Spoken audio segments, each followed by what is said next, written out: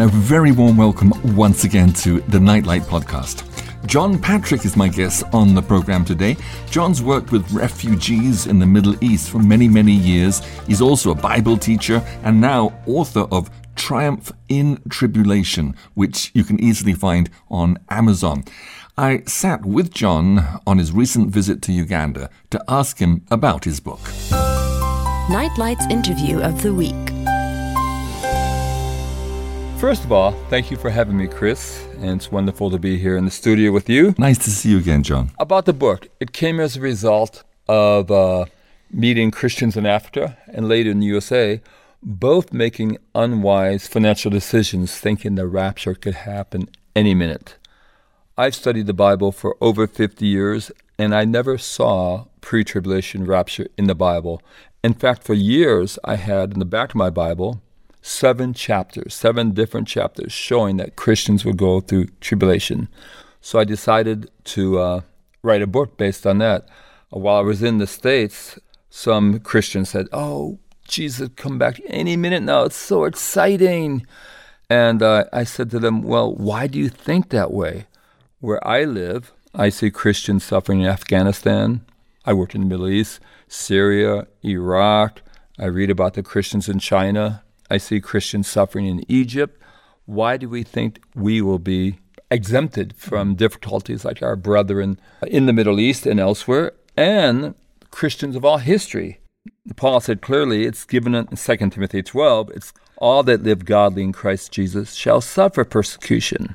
Philippians 1:29, it's given to us in the behalf of Christ to suffer for his name's sake.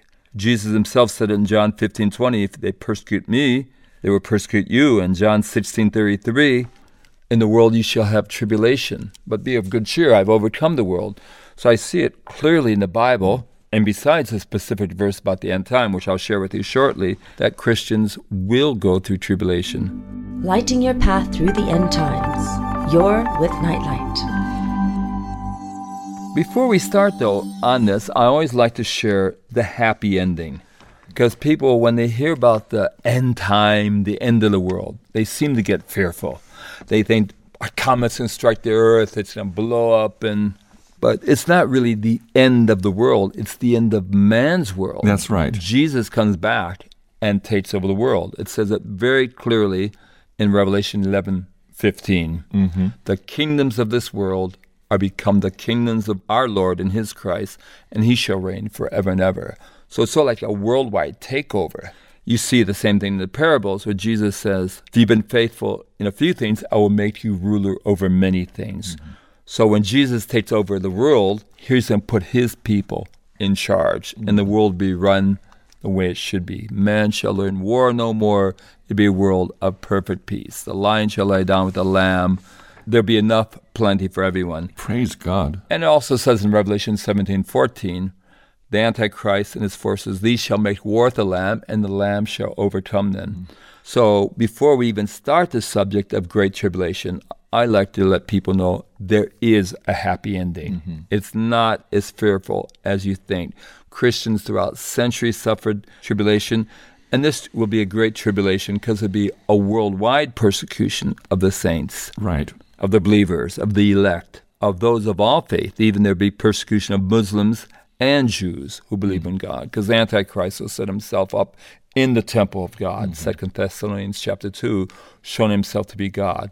Finally, the devil will want the worship of man, but once again, the devil will fail. He's already defeated. Satan is the defeated foe. We have nothing to worry about. Amen. And I sort of look at the tribulation period as a time when God will be tribulating those who trouble us, as Paul said in 2 Thessalonians 1:6. Mm-hmm. Right. You see some of these tribulation trumpets of Revelation 8 and 9. Very fearful, but the fifth trumpet talks about these locusts coming out of the bottomless pit. And it says they will tribulate those, persecute those, bother those who do not have the seal of God in their forehead. Mm-hmm. And we have the seal of God in our foreheads. We're sealed by the Holy Spirit, Ephesians 1:13. So what do we have to worry about? It'll be a time you'll read about later in Daniel 11, where we'll be teaching many, instructing many. I think it'll be a time of miracles.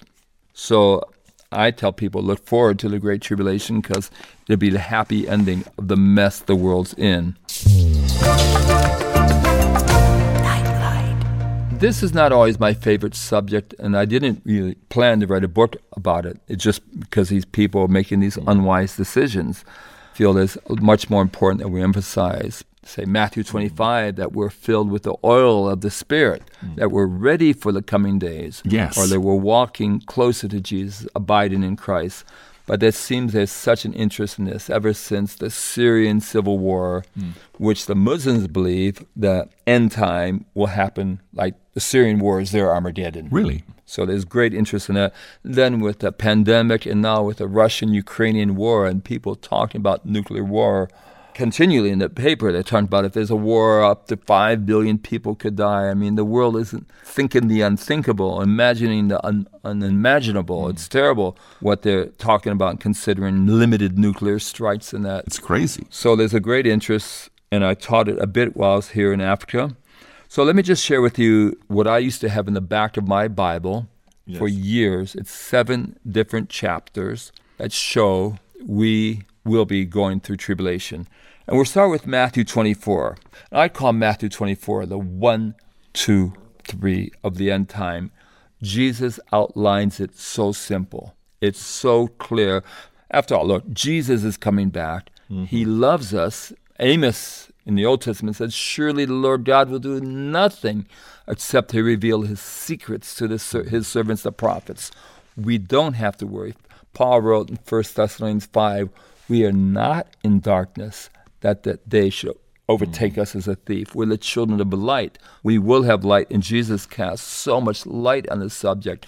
The disciples asked him for a sign of thy coming. Jesus answered with 10, 15 signs, wars, earthquakes, famines, pestilences, people's hearts becoming cold, gospel being preached, false Christ. But then he gets very specific. And this is 1, 2, 3. It shows you what will happen. Here we go. Point number 1, Matthew 24:15. It says, when ye therefore shall see the abomination of desolation, spoken of by Daniel the prophet, stand in the holy place, whoso readeth, let him understand. Okay, so when you see it, the abomination of desolation, whatever that is, could be the same as the image of the beast in Revelation 13. It could be some type of supercomputer with all the information of every inhabitant of the world, who's taken the mark of the beast, who hasn't. It could be a new technology that we right now don't even know exists. Okay, so when you see that, verse 21.2. For then shall be great tribulation, such as was not since the beginning of the world to this time, no, nor ever shall be. When is the great tribulation? When you see the abomination of desolation. Point number 3, Matthew 24, verses 29 to 31. It's very fascinating. Jesus turns the lights off of the world so the world can see his glorious second coming. Immediately after the tribulation of those days shall the sun be darkened, and the moon shall not give her light, and the stars shall fall from heaven, and the powers of the heavens shall be shaken. And then shall appear the sign of the Son of Man in heaven, and then shall all the tribes of the earth mourn, and they shall see the Son of Man coming in the clouds of heaven with power and great glory. And he shall send his angels with a great sound of a trumpet, and they shall gather together his elect from the 4 winds, from one end of heaven to the other. Here it is, the rapture. The elect, the believers, are gathered together from the one end of heaven to the other, immediately after the tribulation of those days. So I call that the 1, 2, 3 principles of the end time. When you see the abomination of desolation, verse 15, Matthew 24:15. Verse 21, then shall be great tribulation, and immediately after the tribulation of those days, after, it's so clear it's going to be, Jesus wrote it crystal clear, then and only then shall he send his angels with a great sound of a trumpet to gather together his children from all 4 corners of the earth. That shows there's believers existing at the very end of time, end of man's time on earth, from every corner of the earth. That's right. So the Antichrist will no way, shape, or form be able to wipe out the believers of God. Wow, that's right. So Jesus said, when you therefore see the abomination of desolation spoken of by Daniel the prophet, whosoever reads this, let him understand. So let's turn to Daniel chapter 7, verses 21 to 25, where he talks about a great beast, a horn, different names they use for the Antichrist, making war with the saints. I beheld, and the same horn made war with the saints, and prevailed against them, until the Ancient of Days came, and judgment was given to the saints of the Most High, and the time came that the saints possessed the kingdom. Thus he said, The fourth beast shall be the fourth kingdom upon earth, which shall be diverse from all kingdoms, and shall devour the whole earth, and shall tread it down and break it in pieces. And the 10 horns out of this kingdom are 10 kings that shall arise, and another shall rise after them. And he shall be diverse from the first, and he shall subdue 3 kings. And he shall speak great words against the Most High, and shall wear out the saints of the Most High, and think to change times and laws. And they shall be given into his hand until a time and times and the dividing of time. So here you have some fascinating information about the Antichrist and how to recognize him. But notice 21 and 22. The same horn made war with the saints and prevailed. He overcomes them physically. He may close down all the churches, the cathedrals. He prevailed until the Ancient of Days came, and judgment was given to the saints of the Most High. So here he is fighting against the saints until the very end of time. And he wears out the saints. It says he speaks great words against the Most High. To me, I find that fascinating because Hitler was a master of words, him and his propaganda man. By speaking great words, Hitler set the whole world into war, World War II. So the Antichrist will have that attribute. And they shall wear out the saints of the Most High. He's going to wear us out. So that's Daniel 7. Let's move to Daniel 8, 23 and 24. This is the 3rd chapter and gives you more information about the Antichrist too, how to recognize him. And in the latter time of their kingdom, when the transgressors are come to the full, a king of fierce countenance and understanding dark sentences shall stand up. And his power shall be mighty, but not by his own power. And he shall destroy wonderfully, and shall prosper and practice, and shall destroy the mighty and the holy people. His power shall be mighty, but not by his own power, satanic power. Now, this can be a little bit fearful here. He shall prosper and practice, and shall destroy the mighty and the holy people. If we balance this with some other verses in Revelation chapter 12, it's obvious he does not totally destroy. Again, I think here, Daniel was taken prisoner to Babylon, missed the Israeli kingdom, the Jewish kingdom, the kingdom of Israel. Just like the early apostles, they're all looking forward towards this physical kingdom of Israel. When Jesus was ascended into heaven, they said, one year would come back and restore the kingdom. So Daniel's seen here the physical power of the church being destroyed, but not catching the incredible spiritual power that we will have with the Holy Spirit. Jesus said, greater things than these shall you do than he did. So he will not be able to destroy the spiritual power of the church. Yes. Now, this is interesting. It says he will have a king of fierce countenance. The Antichrist will have a fierce countenance here, speak great words. I find it rather disturbing, and I put this in my book, that Christians spend so much time trying to guess who the Antichrist is. That's right. I call this the Antichrist guessing game.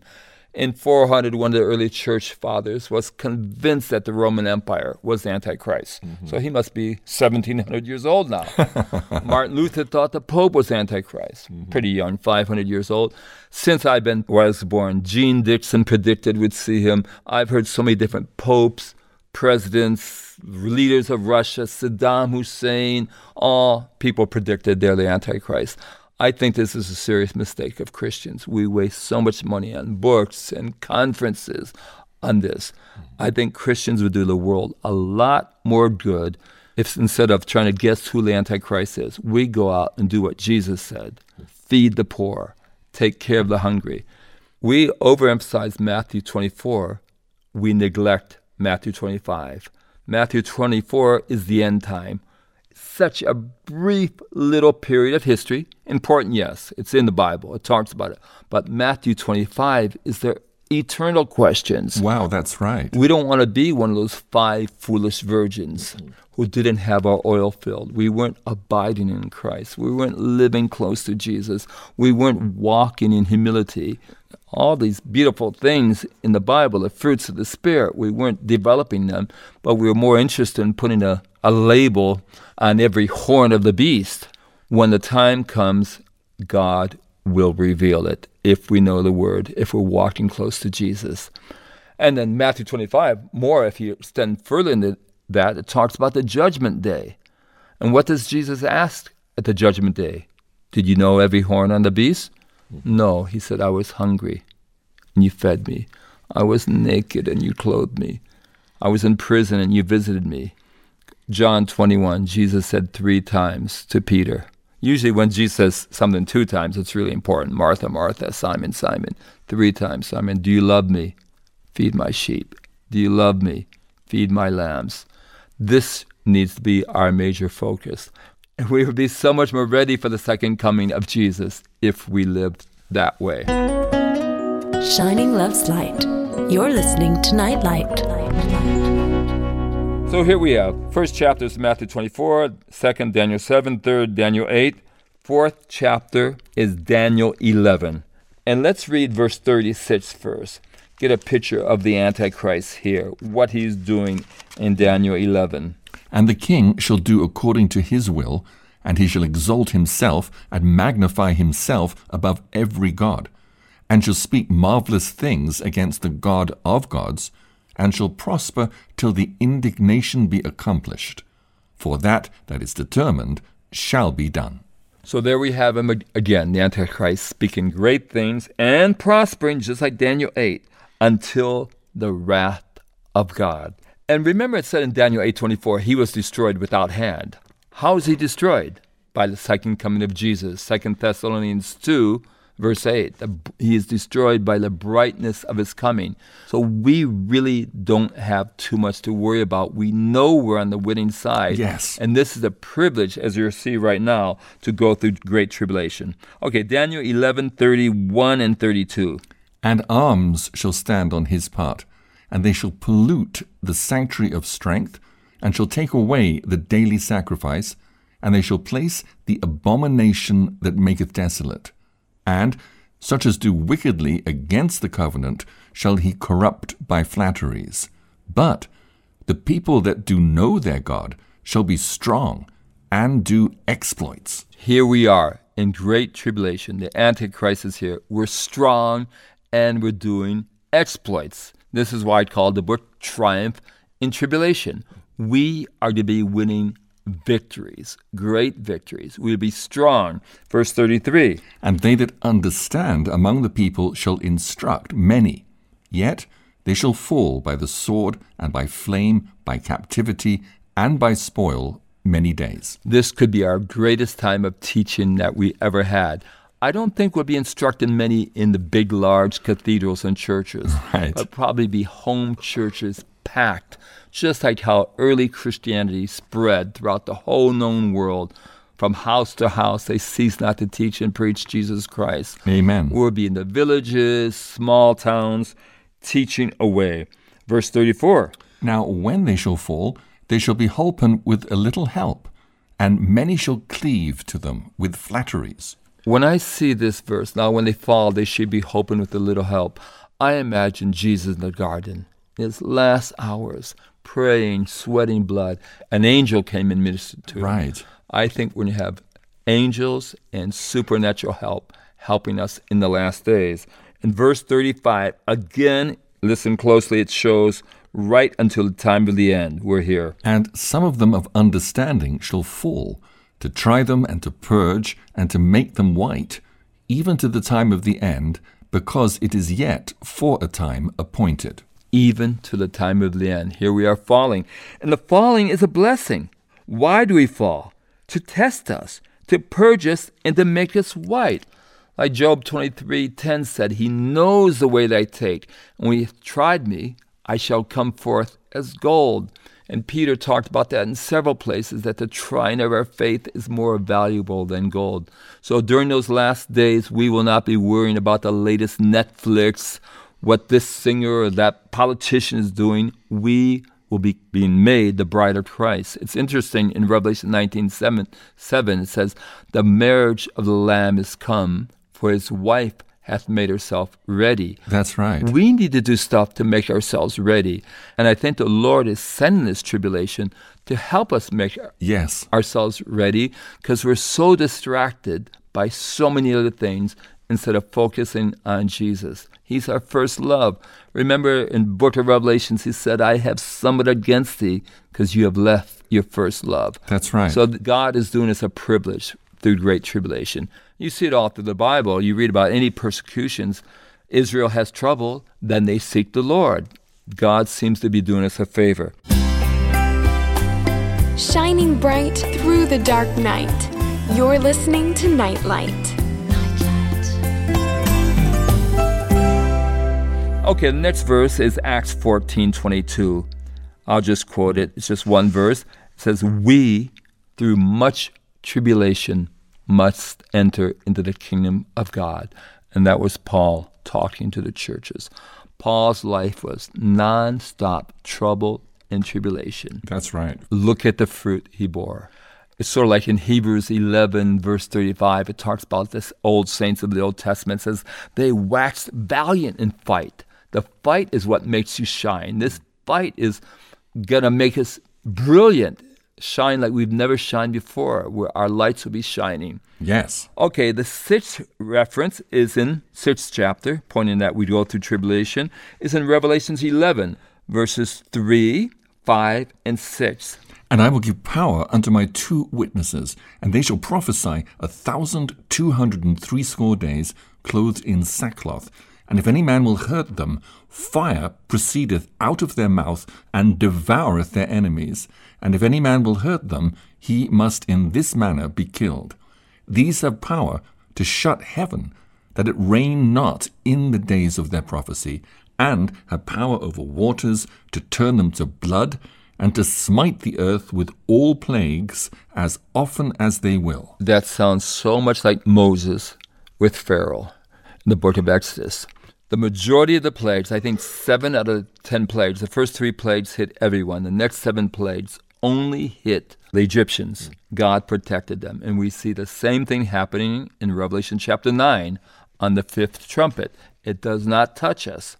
And here we have right in the Antichrist headquarters. It says in other places in the Bible, it says very clearly, Daniel 11, verse 44, 45, he invades Jerusalem, sets his palace up in Jerusalem. But here we have right in his city 2 great prophets of God operating, and the Antichrist cannot touch them. They will have some type of supernatural protection. And I think God put that there to encourage us, because a lot of us will have that same supernatural protection. Wow. Like Jesus in the garden, when they came to arrest him. One of the Gospels records, the people came, they all just fell back. That's right. We will have supernatural protection, because God will want us witnessing and winning more, because it's not God's will that any should perish. He wants us to win people into tribulation. Who knows? Perhaps people have the mark of the beast in their hand. We can even witness to some of them and convince them to take the chip out of their hands. God knows what will be happening. And it's interesting, it was 1,260 days. That's like 42 months, 3.5 years.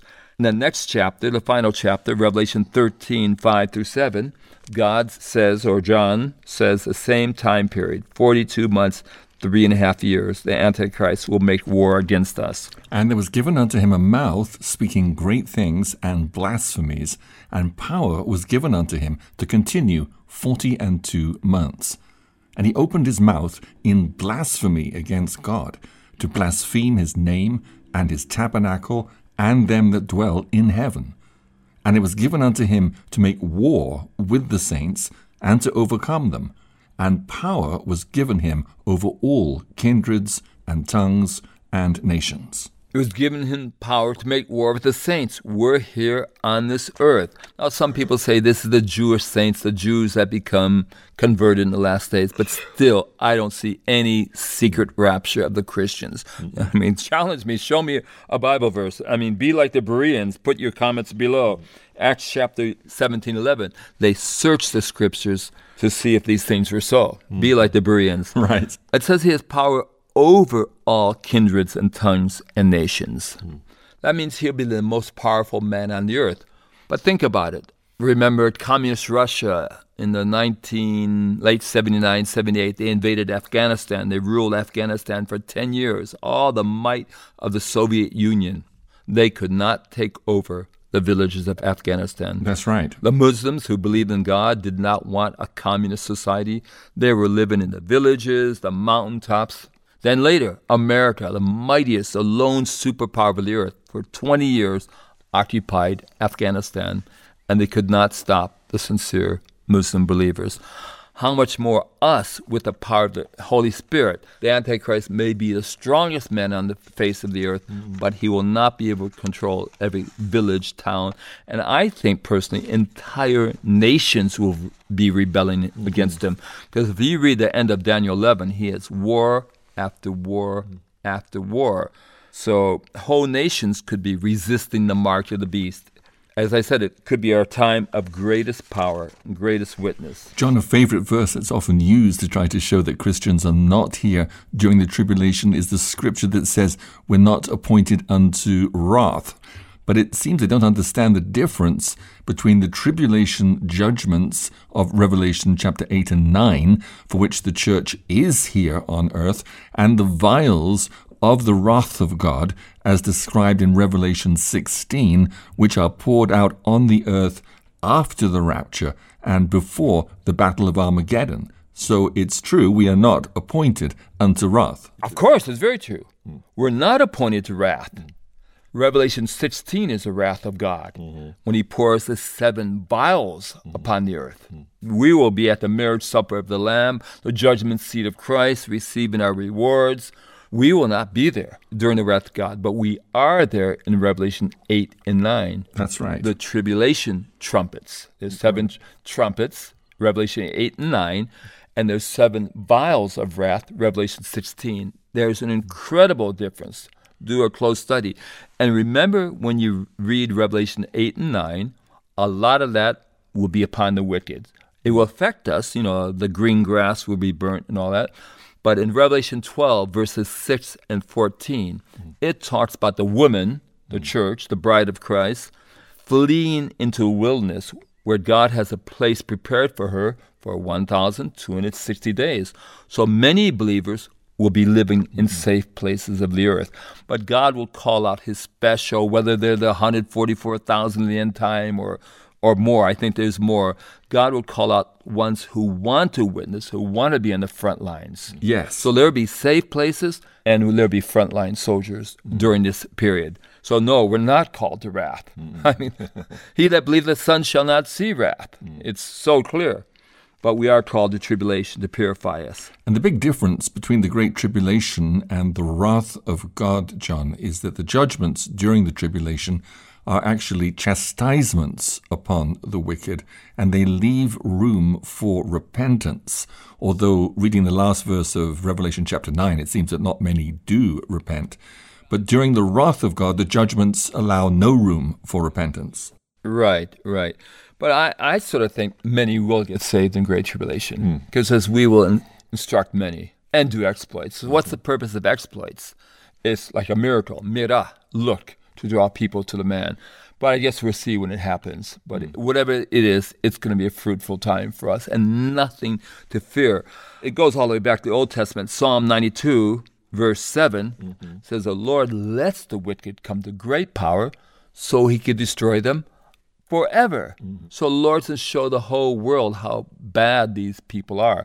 It's happened time and time again throughout history. David said, I've seen the wicked in great power spread himself like a green bay tree, Psalm 37.